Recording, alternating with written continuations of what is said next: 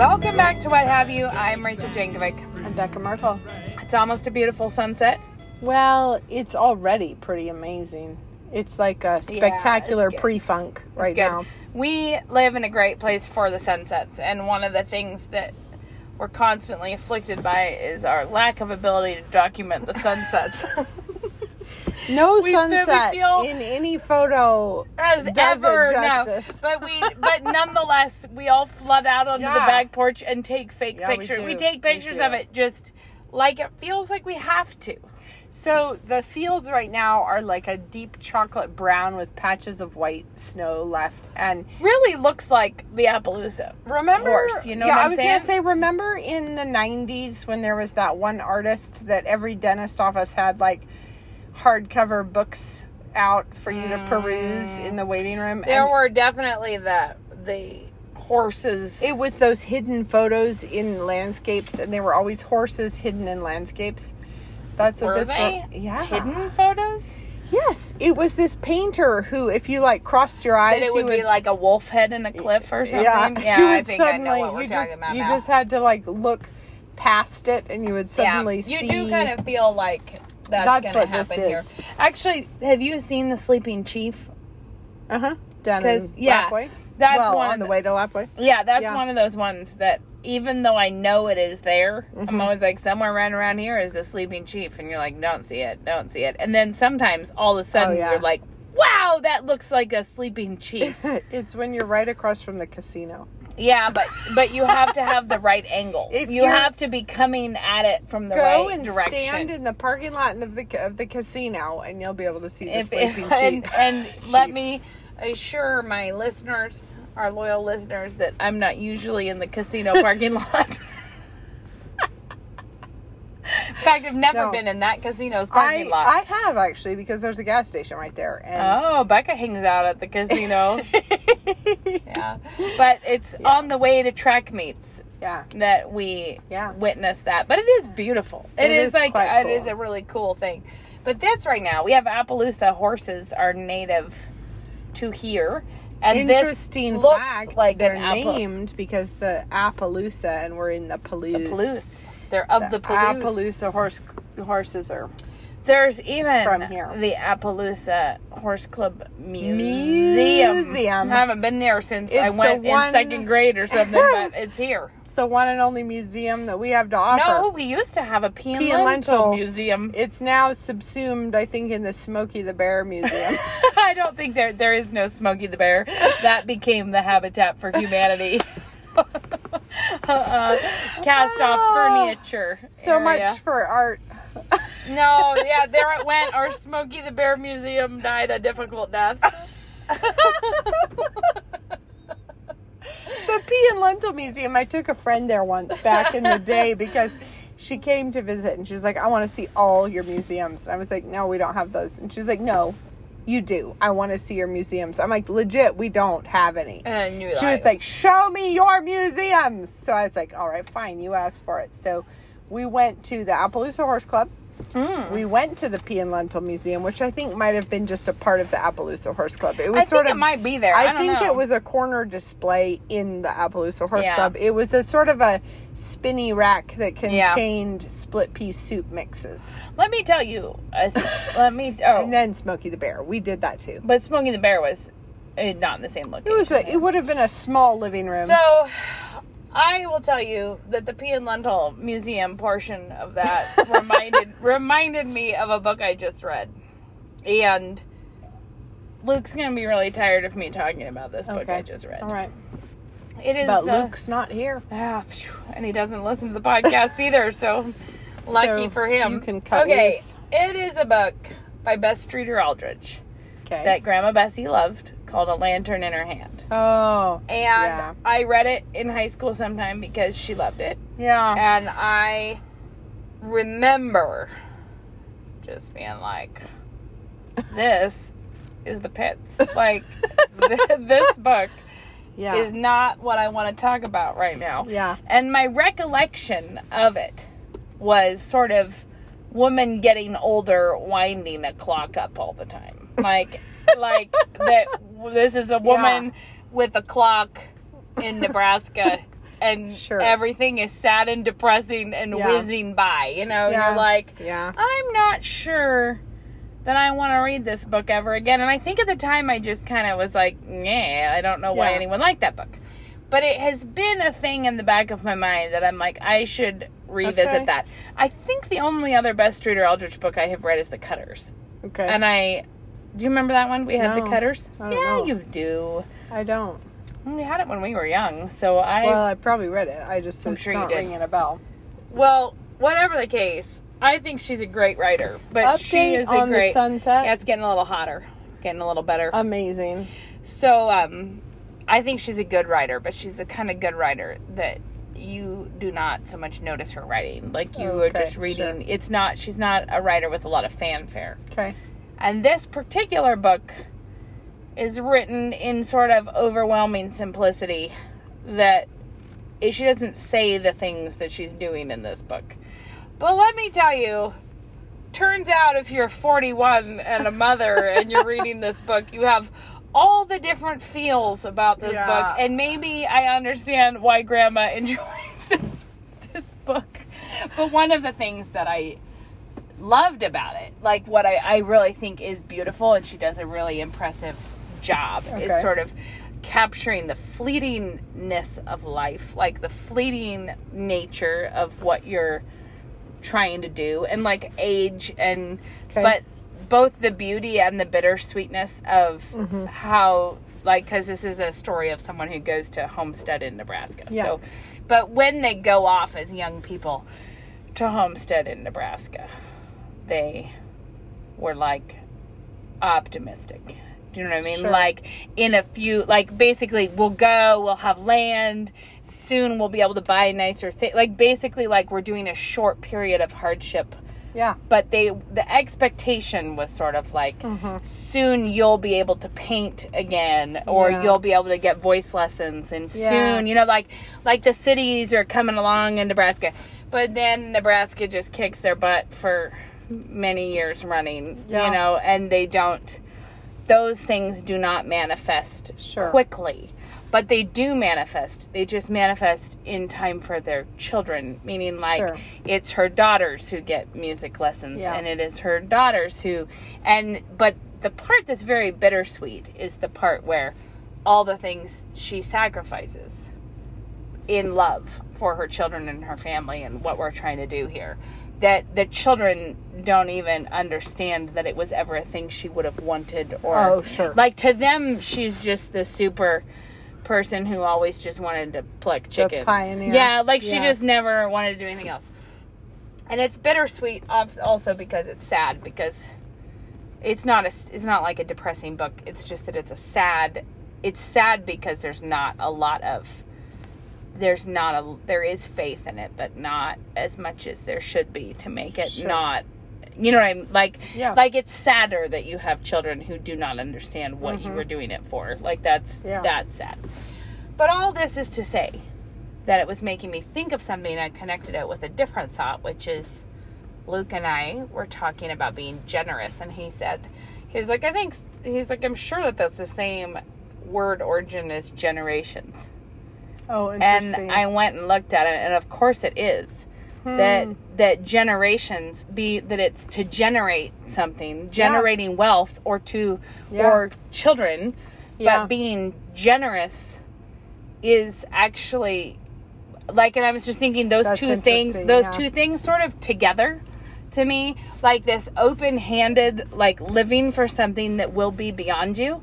Like, I will not actually reap this, like, and I don't need to want to, like, I need to actually want future generations. I want to be the kind of generous that reaches way past, that's great, way past like this Christmas where I'm going to be generous, or this whatever, but all the way just pouring into people. And I think part of what's so sweet about that book is how much they were like the people who wanted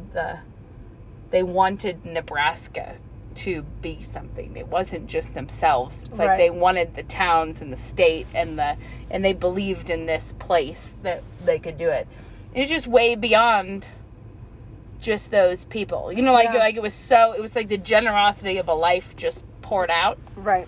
Anyways, it was really good. Also, I think the book is spectacular at making you feel what it would be like to be old. Because you follow this woman. Okay. The book opens with her dying in her 80s. So it opens with her death and then rewinds to like the memories of her life, and then it closes with her death. It's like this whole thing. But what it does is, because you're tracking her from the time she's a young girl, it's very well done. Like, because she's a young girl and you know all of the things that have happened that were important to her, so that by the time she's an old woman, she's kind of living in two worlds. She's living, like, she doesn't understand her grandchildren. She doesn't understand the world. She doesn't. Sure. And so she's saying, like, disjointed things that nobody knows what she's saying. But you actually understand totally why she... Yeah. Like, you're like... And I think that that's just super... It is really a thing to make you think of what it must be like to be elderly, where, like, maybe you're not actually saying things that are that non sequitur. Like, you just couldn't actually Nobody else has the context. They don't have the context, and you could not get it all out there to give it to them. Right. Because you don't have the breath or the energy, but you haven't totally lost it either. You're just sort of... Yeah. What I'm saying is, it's actually a pretty emotional read. I think what you have just described is a book that I will pass by and not read. Yeah, well, I actually thought it was a very edifying read, but at the same time, I'm not sure that I would read it for pleasure. Like, I think I have thought about it more than most books you read. Like, where you read a book and you usually move on, but this one I keep thinking about, because I keep being like, oh, you know, like, you have ongoing thoughts about it. Anyways. Are you just... I'm sorry about the sunset. Everyone, you can't see it, but it is a big shazam. As we've already talked about, I'll just quick snap a photo for you and you'll totally understand. You won't get it. It's like... Oh, Beck, I will. It'll be great. I'll get this picture, including your dirty windshield and my ugly, dirty cars ahead. And, it's going to be great. I'm really going to love it. I'm just... Sounds awesome. They'll hire me. We'll see if we can make a calendar. It's awful. It looks like a little... It's a little smudge on the horizon. Smudge of medium, you know, but it's actually spectacular. So all this that I was trying to say is not actually to be depressing, but I do think that the bigger thought about the generosity of generational thinking is actually very cool. I love that. That's the really thing that makes me think, like, to be truly generous with your life is to be handing things on to the next people.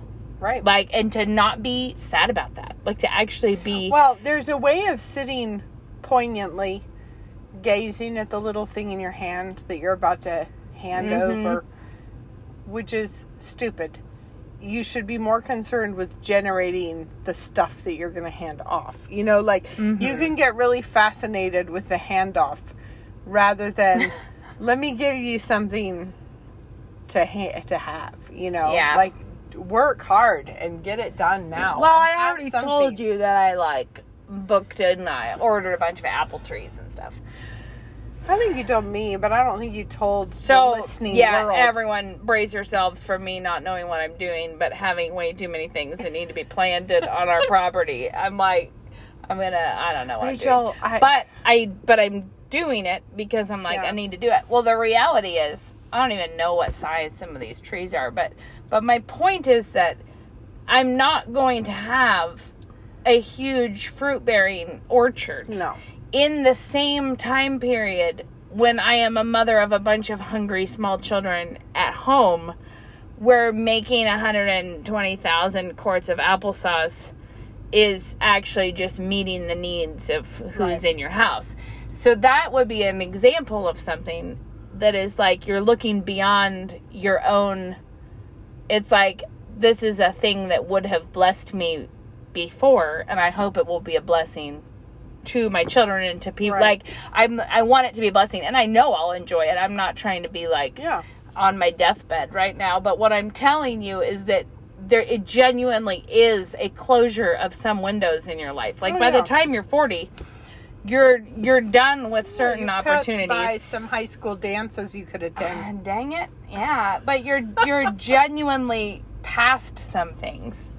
And but that doesn't mean that you're past giving them. I'm going to just tell you that some years it hits me harder than others, but every time it hits right now. It's my annual appointment.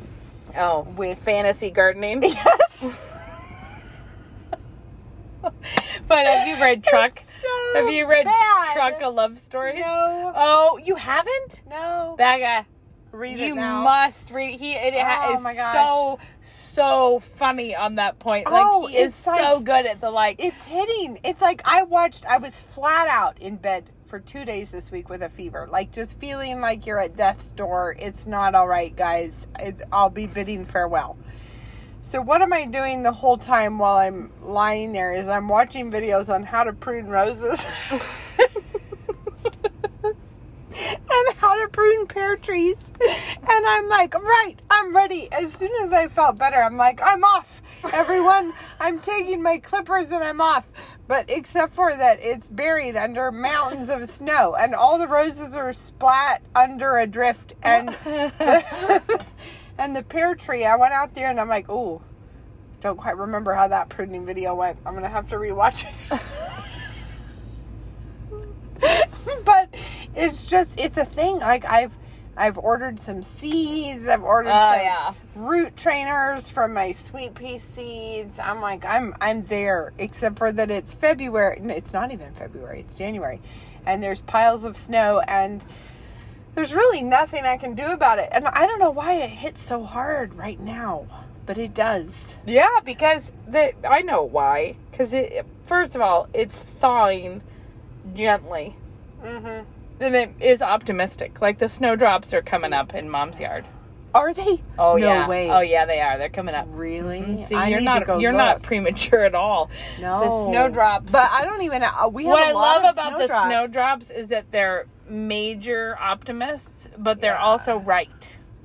Yeah, they are. They are premature, but they're not wrong. They do it and it's good. I think the first time this ever hit me in a distinctive form was, I don't know, years ago when I read, I was sick at home again, flat out in bed, missing school. I think I had strep throat this time. And I read Down the Garden Path by Beverly Nichols, which I recommend. Despite the fact that the man is lost and sad, he is an unbelievably good writer. And I read that book, and it was just like, oh dear, I'm going to need to plant all the things. Yeah. And I remember it was January, it was terrible, it was just, you can't do anything except for think about what it will be like in the spring. Mm-hmm. Anyway. I think it's hard. This year is hard. I want to buy Down the Garden Path, but you can get it on Kindle. No, you cannot. You can. I have it on Kindle. Really? Yeah. All I see is my option of $101. I started reading it this week again on Kindle. It's just, I feel like the man has a way. He has a way with words. Yeah. Well, that's fun. I think that this is why I always, in January, it's a time of the great eye-opening for me. It's like we take out our cataracts of holiday preparations and we see our house with new eyes.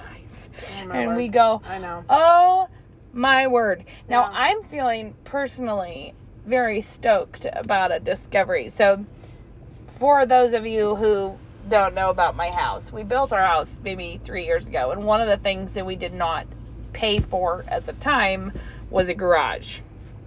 Because money is one of the real reasons that we didn't do that. Small deeds. But also we were like, let's just get the house. We'll come back to the garage. But because of that, there's always this, when we build the garage, the problems I'm going to solve when we build the garage are... Where are you going to put it? Here. Right, where we're sitting right now. Well, that way. Like where the cars are. Yeah, okay. Because that window in the dining room, those are the size of doors so that we could make a door to a mudroom hall to the garage. So that will be the mudroom entrance to the house. Oh, interesting. Maybe. I say that, but that was the theory. But who knows when we actually get to it if that's what we do. But that's the theory. Okay. And anyways, the funny part of all of this is that I keep thinking of things like, I wonder if we should put a root cellar in when we put in the garage. Maybe we need a root cellar. I wonder if we're going to have to make sure we have a loft over the garage when we get to the garage. Yeah. Sometimes I'm like, let's do a dug-in garage for lawn implements on the other side of the house with a greenhouse on top of it. Basically, what you've just decided in your mind is to make St. Michael's Mount. Yeah, I'm like, Luke, should we get in really big? Should we get in really big into outbuildings and accessories? Like, should we have a pottery hut somewhere on our property? This is how it happens. But need the greenhouses. But this is big session houses. This is big news, Becca. I'm down wrestling in the storage room, which was a dark trial that had happened over the Christmas times because of all the things coming in and out of the storage at that time. Of course. And I'm down there dealing with it, and I had pressure canned beans, garbanzo beans, and pinto beans, and up until this time, the things I was canning, I was putting on the shelves in the storage room, but they're up high, and it's actually not convenient because a kid can't go get them for you. And it's just turning into like, I don't have anywhere near enough pressure canned garbanzo beans to warrant a root cellar.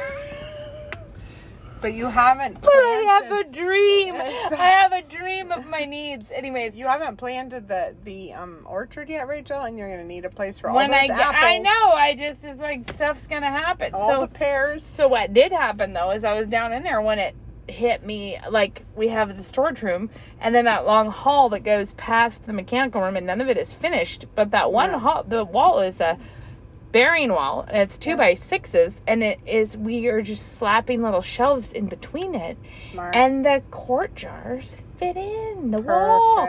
So it's a unused hallway. It's a root cellar that we already owned. See, the thing is, when I was in my binge, probably for the right amount of quart jars that I'll ever have. My binge of watching pruning videos, I was needing to cope with the pears because our pear trees basically had so many pears, they did the splits and laid down on the floor. It was terrible. It's really bad. We've got to get it under control.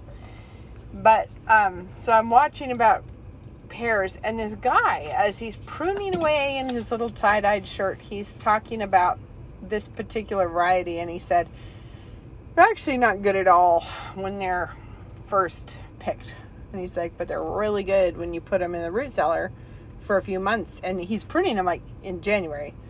And he's like, and now they're just starting to come into their own. Like, they are being really delicious now. And so whatever that variety is, if you pick them in the fall and then store them, then in the sort of winter, that's when you're getting fresh pears. I just don't know how we're supposed to remember all this stuff at one time. That's my feeling. I'm like, wait. One of the blueberry bushes I planted, it said on the tag, but which one was it, and what am I going to do to it, and how will I ever find out again? That's what I was doing with my roses, because I was like, but wait, you prune a shrub rose different than a rambler, different than a climber, different and there's no hope for us. And what's this thing? And we're like, nobody knows who planted it, but we think it died and went back to its wild root. But it's cool, so we don't mind it, but we're not really sure what it is, or what to do with it, but it's growing up into the pear tree right now, and so like I have to. I do have a little. I have not had a victory of gardening yet at my house. Me neither. But I want you guys to know this because there's a lot. This is just like how I've said I could write the world's most boring book about all the spiritual lessons you learn in crafting. Right. Well, gardening has a bunch of its own. So many. And one of the ones that I found to be a real bug in which I was mired for some time was this is a ton of obstacles. Like, it's windy and it is nobody, like, the hardscaping is not done here. What are we actually trying to do? And there were just a lot of things that made me think, well, but I can't, because I couldn't do like a hanging basket up here. It would get beaten to death. Like, there's no... Yeah. I just kind of would feel like, I guess there is nothing to do. But then I planted tomatoes and stuff, other things in a raised bed down on the patio that we got. And they did great. Like, everything was having a good time down there. Yeah. And, like, I'm sure a few things, maybe a few times, I like that I just gotta... She's texting. Yeah, I'm sorry. Don't mind her. She's gonna handle some correspondence. I just got, Then she'll be back to us about the tomatoes. Yeah, no, I just am texting the people in the house. The word on the street is that there's some coyotes really close to our house and did not let the puppy out. That's, because the coyotes. I almost hit a coyote driving the other day. Anyways, it's not the time to release the puppy out to go to the bathroom and run away from me again, remember? Right. Right when Becca pulled up, my puppy is trying out the disobedient dog lifestyle. And she was getting ready to just head off. And I had to chase her and pin her down in the snow, carry her back in. Anyways, sorry for that little interruption. I was going to say that the obstacles kept me from doing something, that of course there was going to be things that weren't going to thrive. Like, of course I'm going to plant some things and they'll die and they won't thrive and whatever. But other things, I realized it was a big, fat, stupid excuse pants that kept me from doing it, because they're actually, like, a lot of things could grow just fine there. And I think that I'm using this as a spiritual metaphor for a lot of you who I know are listeners or in places where you're like, but my church is not great and the schooling options are not good and my family is not as godly as I would like them to be. So there's no use me trying to build generational faithfulness right here, or trying to really plant things or do things that will be fruitful, because I have so many obstacles. And, like, I'm not arguing that we all have our different kinds of obstacles, but having those obstacles does not actually, it means that that's the thing you're going to have to deal with when you're doing it, but it doesn't mean you don't do it. Well, that's the old analogy of Michelangelo's David was that big hunk of marble that had a flaw, so nobody would work with it. And then look what he did.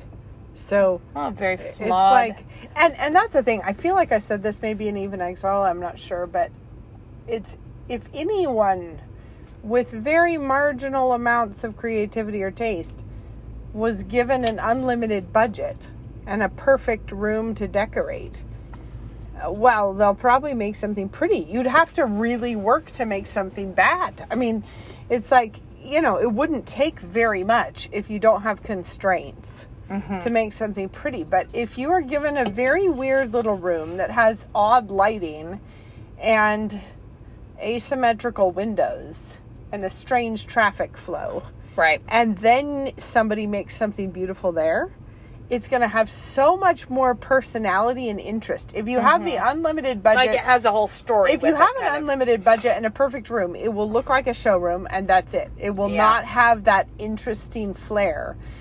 But it takes the actual talent and work and creativity to make something in a curious space.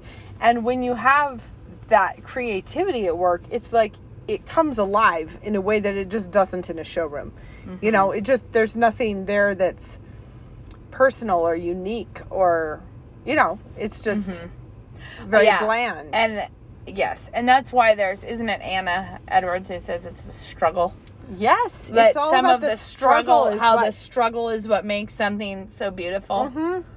That and you don't eliminate all the struggle, because that's the thing that makes it interesting and fun. And to switch to vineyards, I remember when first time we went to Walla Walla, everybody was talking about this one winery that came to Walla Walla in, I don't know, the 80s or something, and it was some French guy, and he bought this land down by the river that everybody thought he was nuts, because it's rock. It's just plain rock. Mm-hmm. And it's these big river rocks, and he put his vineyards there, and now that's the real sought-after wine. But it's because when you're growing vines in the rocks, they have to send their roots really deep to get the nutrients, and it just makes for this really they work beautiful hard. Wine.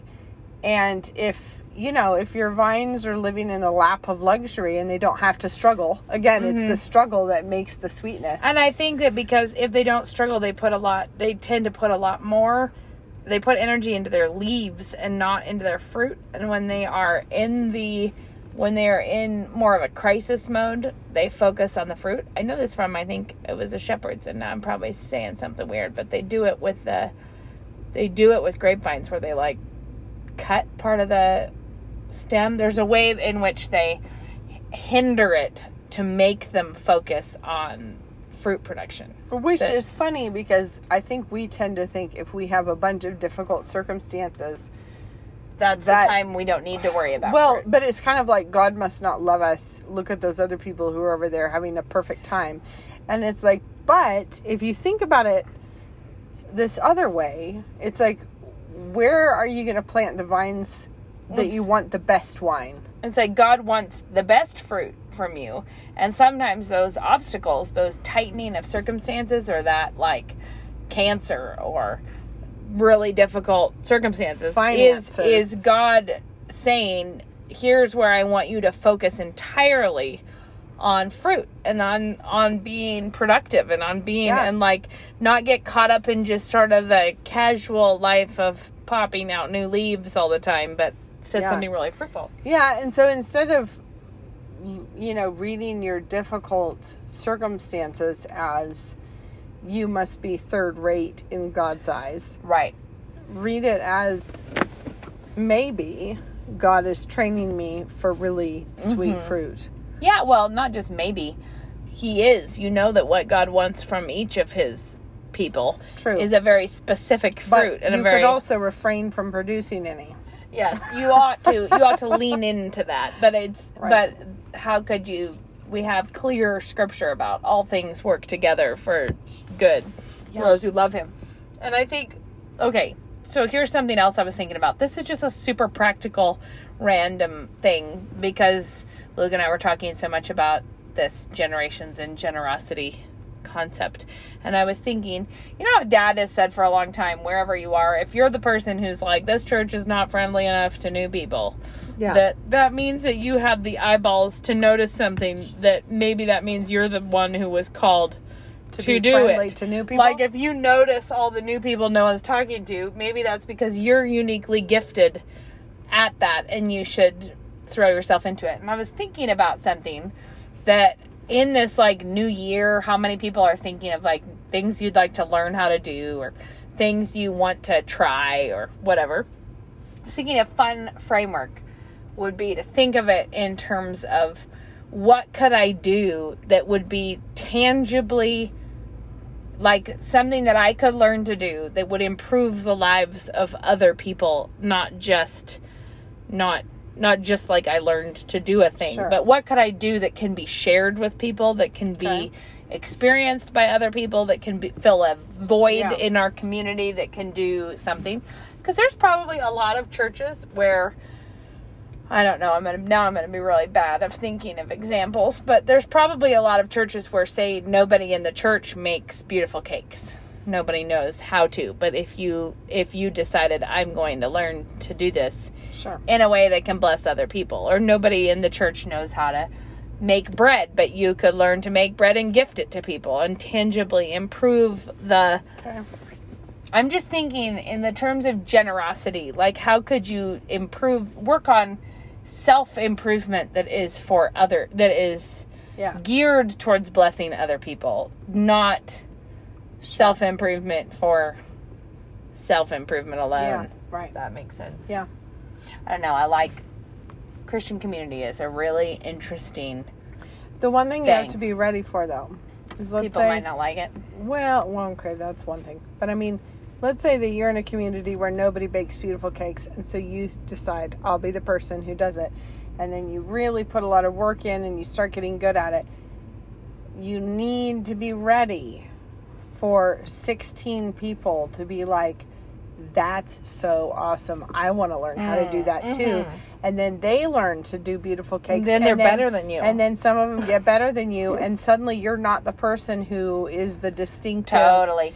But I think there but was just a fundamentally, like, okay, like the secret recipe lifestyle, we've talked about this before, but when it used to be that way, that was not, I don't think that was a real healthy, that was not a communal, community building, kingdom building energy. That was a competition of some kind, you know? But I think also, though, to be fair, I think that is a competition that can develop when you have a lot of accomplished women in the same place. I'm not trying to make a weird spiritual judgment on everyone in that circumstance, but I'm saying I don't think we're in that circumstance right now at all because of how badly the domestic homemaking housekeeping ball got dropped. Yep. That right now, like, sure, if you start a fine cheese production, you do not need to show everyone your secret cheese making recipes because you might be actually trying to do something. But if it's on the level of like, I've learned how to do something and someone else wants to learn too, you be so open-handed with that kind of thing because it does, we've talked about that all the time. It's the rising tide floats all the boats in a way that we want to all be contributing to general, like, better knowledge across everyone in the community for how to lay a beautiful table, how to feed a lot of people, how to make good bread, how to make your home beautiful. Those are not things that are, there's no room right now for competitive, like, not, well, besides the fact that that's just straight up ignoring Titus 2. If you decide that you don't want to teach people how to do, not going to teach someone how to knit because I'm going to be the knitter. I'm the knitter. I'm the one what has that talent. Nobody else needs it. Well, and I do think that you just need to be ready for it because you could feel like God has really called you to this. And I was actually saying this to one of my kids the other day because we were talking about, it seems like the way sanctification works is there are times when you have to learn a very specific lesson. And it involves you really laying something down and saying, I will take my hands off of it and I will do the thing I need to do. And then you feel like, all right, lesson learned, note to self. All right, Lord, I did that. And then very often it will come back around and now the obedient thing is to pick it back up again. And that's the funny part is that, like, you felt like, no, I came to the conclusion that doing my hair is sinful. Or whatever it is. But then maybe not sinful, but I would say there's so many categories of that. Like the time when you have to lay down your fitness. Yep. Because you're like, this does not honor God for me to be making this more important than my husband's job and me caring for these children. And then there's a time when you're like, to honor the Lord, I need to be going on a run. Yeah, and that's the thing is that sometimes it can be, it's just sort of if you imagine an artistic work, you know, where one side is getting sanded, but then it turns, and then the other side starts getting sanded. I think it's actually, I've said this before, but pottery is like that because it's spinning. But in order to really shape pottery, you do it with exerting pressure in one point, but the whole thing is spinning all the time. Yep. And the reality is that God can shape our whole lives all the time by putting pressure on one point. And there's no such thing when you're spinning all the time. You're not done. You're not done until the potter is done. I just think that we very often we take something that was a clear moment of guidance and sanctification of like, I need to lay down my panic about organization and I need to be okay with going with the flow. And that's what godliness looks like. but then we absolutize it. And then we think every single person in every single circumstance needs to always go with the flow, because that's what godliness is. And we don't realize that actually God was teaching you a very specific lesson. And then in 3 years, weirdly, you're going to have to lay down your go with the flowness, and you're going to have to decide, no, I need to actually be a lot more regimented. I totally think it, and at least in my own life. As soon as you go there, then you're like, the Lord wants every single person in every single circumstance to always be organized and regimented. And it's not true. It's like we're all on our own journeys, and I do think that having to lay things down is universal. Also, the principles behind why you're needing to do this, because there are times when, because my family was important to me, this could not be my priority. So, and a good example of that for me was right when I had the twins. Like, that was not a time. Like, my body had been through a real trip on those first 4 kids, and that was not the time. Like, we could not have, like, we were barely surviving as it was. Luke was already coming home to stuff meatball sandwiches in my face at lunchtime to keep me alive, to nurse the babies. Whatever was going on there, it was not a time of great focus. But Luke was like carrying a ton. You know what I mean? Like the way that he was helping, and the way we were working really hard to try to just get through it at that time. It was a time that I had no doubt in my mind my responsibilities were very basic. I was caring for 4 very little kids. Yeah. And it was very intense. But it was, fast forward a year, and I start having major problems because the twins are now 25 pounds each, and I am out of shape from having had them. And all of a sudden, the focus and the priority and what I really needed to do to love my family was to get to the gym so that I could stand up straight the next day. Right? Mm-hmm. Like, I needed, but it was a real shifting, and what would have been beyond selfish initially, and just at one point became very selfless a year later. Like, I'm having to do this for you people, I'm doing this. And I think that the issue is that the motivation was the same. Like the principles and the motivation for what I was doing was the same when I was not working out and when I was working out. Like, the principles were the same. And that is why principles are really, really the fundamentally important thing. Like, what is my duty? Oh, there is Derby out. But Derby won't get eaten by a coyote. I don't think so. I think she would also be more aware of them. Yeah. She would notice them on the horizon, I would think. Anyways, what I was trying to say is the principles are very important and not the methods. And that's why you can't just be like, oh, that is a godly woman, I will do everything she is doing. No.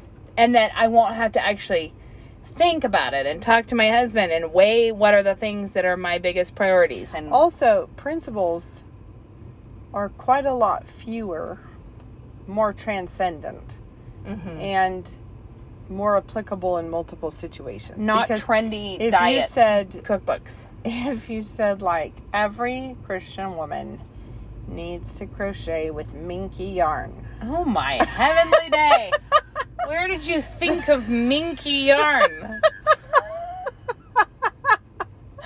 Did not see that coming. No, but you could get there. Or, and that is not a principle. That is not a principle at all.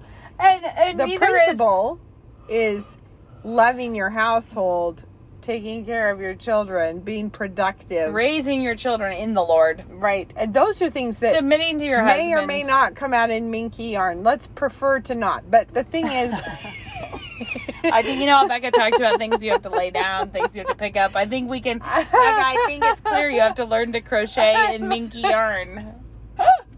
The Lord wants it from you, Becca. But there are times when the very same activity could be obedient or disobedient, but it all depends on context and how it's aimed. Like, there are things that at one time in your life might be horribly self-centered, but at another time in your life are really generous and giving. Right. And that's actually makes all the difference in the world, is not exactly the thing itself, but what it's motivated by. We've talked about this before with like fitness goals or whatever. How you are motivating yourself is actually very relevant, because that's the heart of what principle are you honoring. Yes. Right? And so if you're like, I want to be fit so I can honor God and work hard and be a blessing to my family, then that's totally different than I'm hoping to be hot. Yeah. Because what principle are you honoring there? You're honoring, I would like attention, which is not a good principle. If it's all about my sweet husband who's put up with a lot of years of postpartum. Like, I was thinking he would enjoy it if I was. That's one thing. But if it's like, and then I will have everyone liking. By the time I go to my high school reunion, my fitness I will photos shock them on Instagram. Yeah, I'm going to show them how great I look in a minute. Well, I think in a sense, it's like, imagine you're living in Old Testament Israel and you decide to offer sacrifice. So you pick the amazing, unblemished lamb, whatever, and you're going to offer it as a sacrifice. Which altar you put it on makes a big difference. Pertinent to the details. You cannot say, but she's got a lamb and mine's even a little bit bigger and more perfect. It's like, well, hers is on the right altar and yours is on the altar to Baal, and that's relevant. And that's just and like the widow's mites being given freely are a big deal.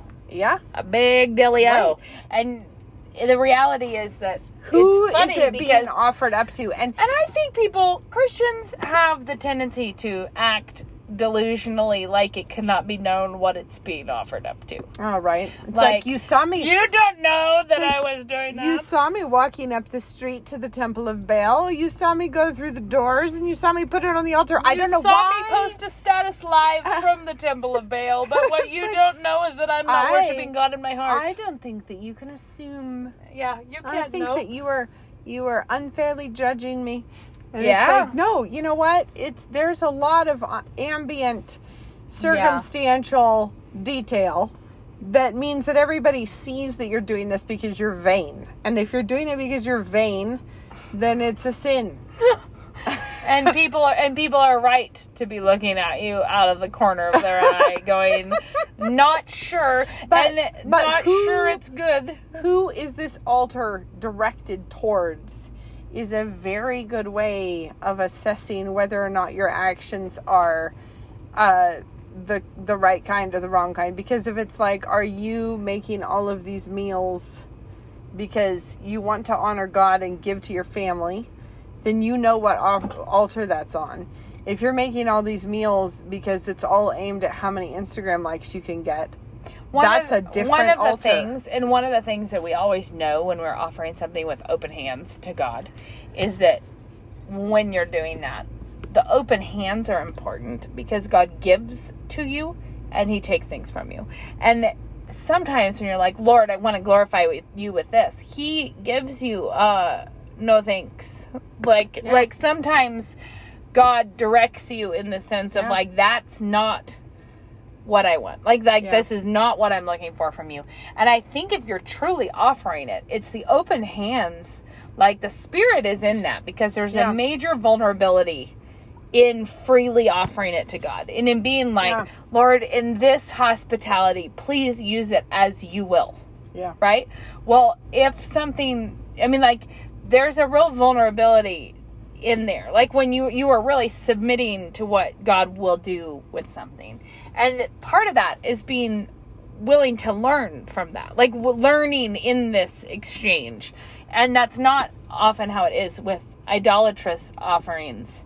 Yeah. You have determined beforehand what you want to offer that way. Yeah. And you will not tolerate other, the Spirit does not lead in those. Okay, I have to go to the bathroom. So we gotta wrap this episode up. Gotta wrap it up. I'm like, well, everyone, I'm sorry, overshare. Now you know. Do we have any tips? Becca, tip? tip from you? You know, I feel like I do, but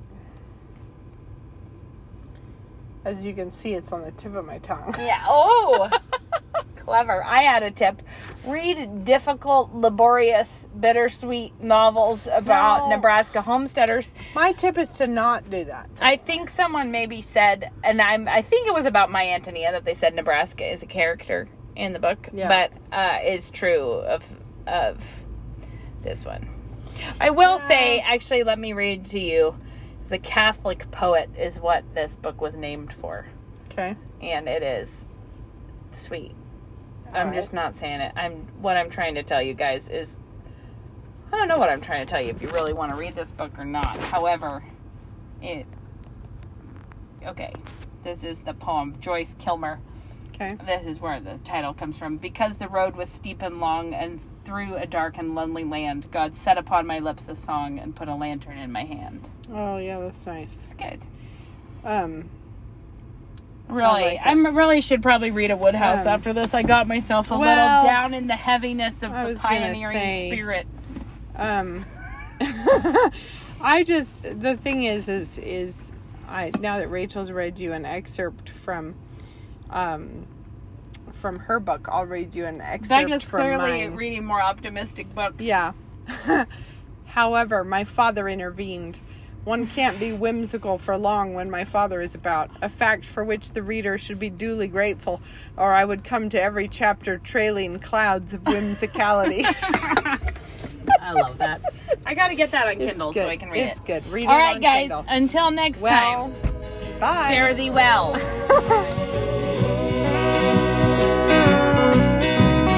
For more of Becca and Rachel's audio and video content on this topic and more, be sure to check out the Femina Ladies section on Canon Plus. Go to mycanonplus.com and start listening today.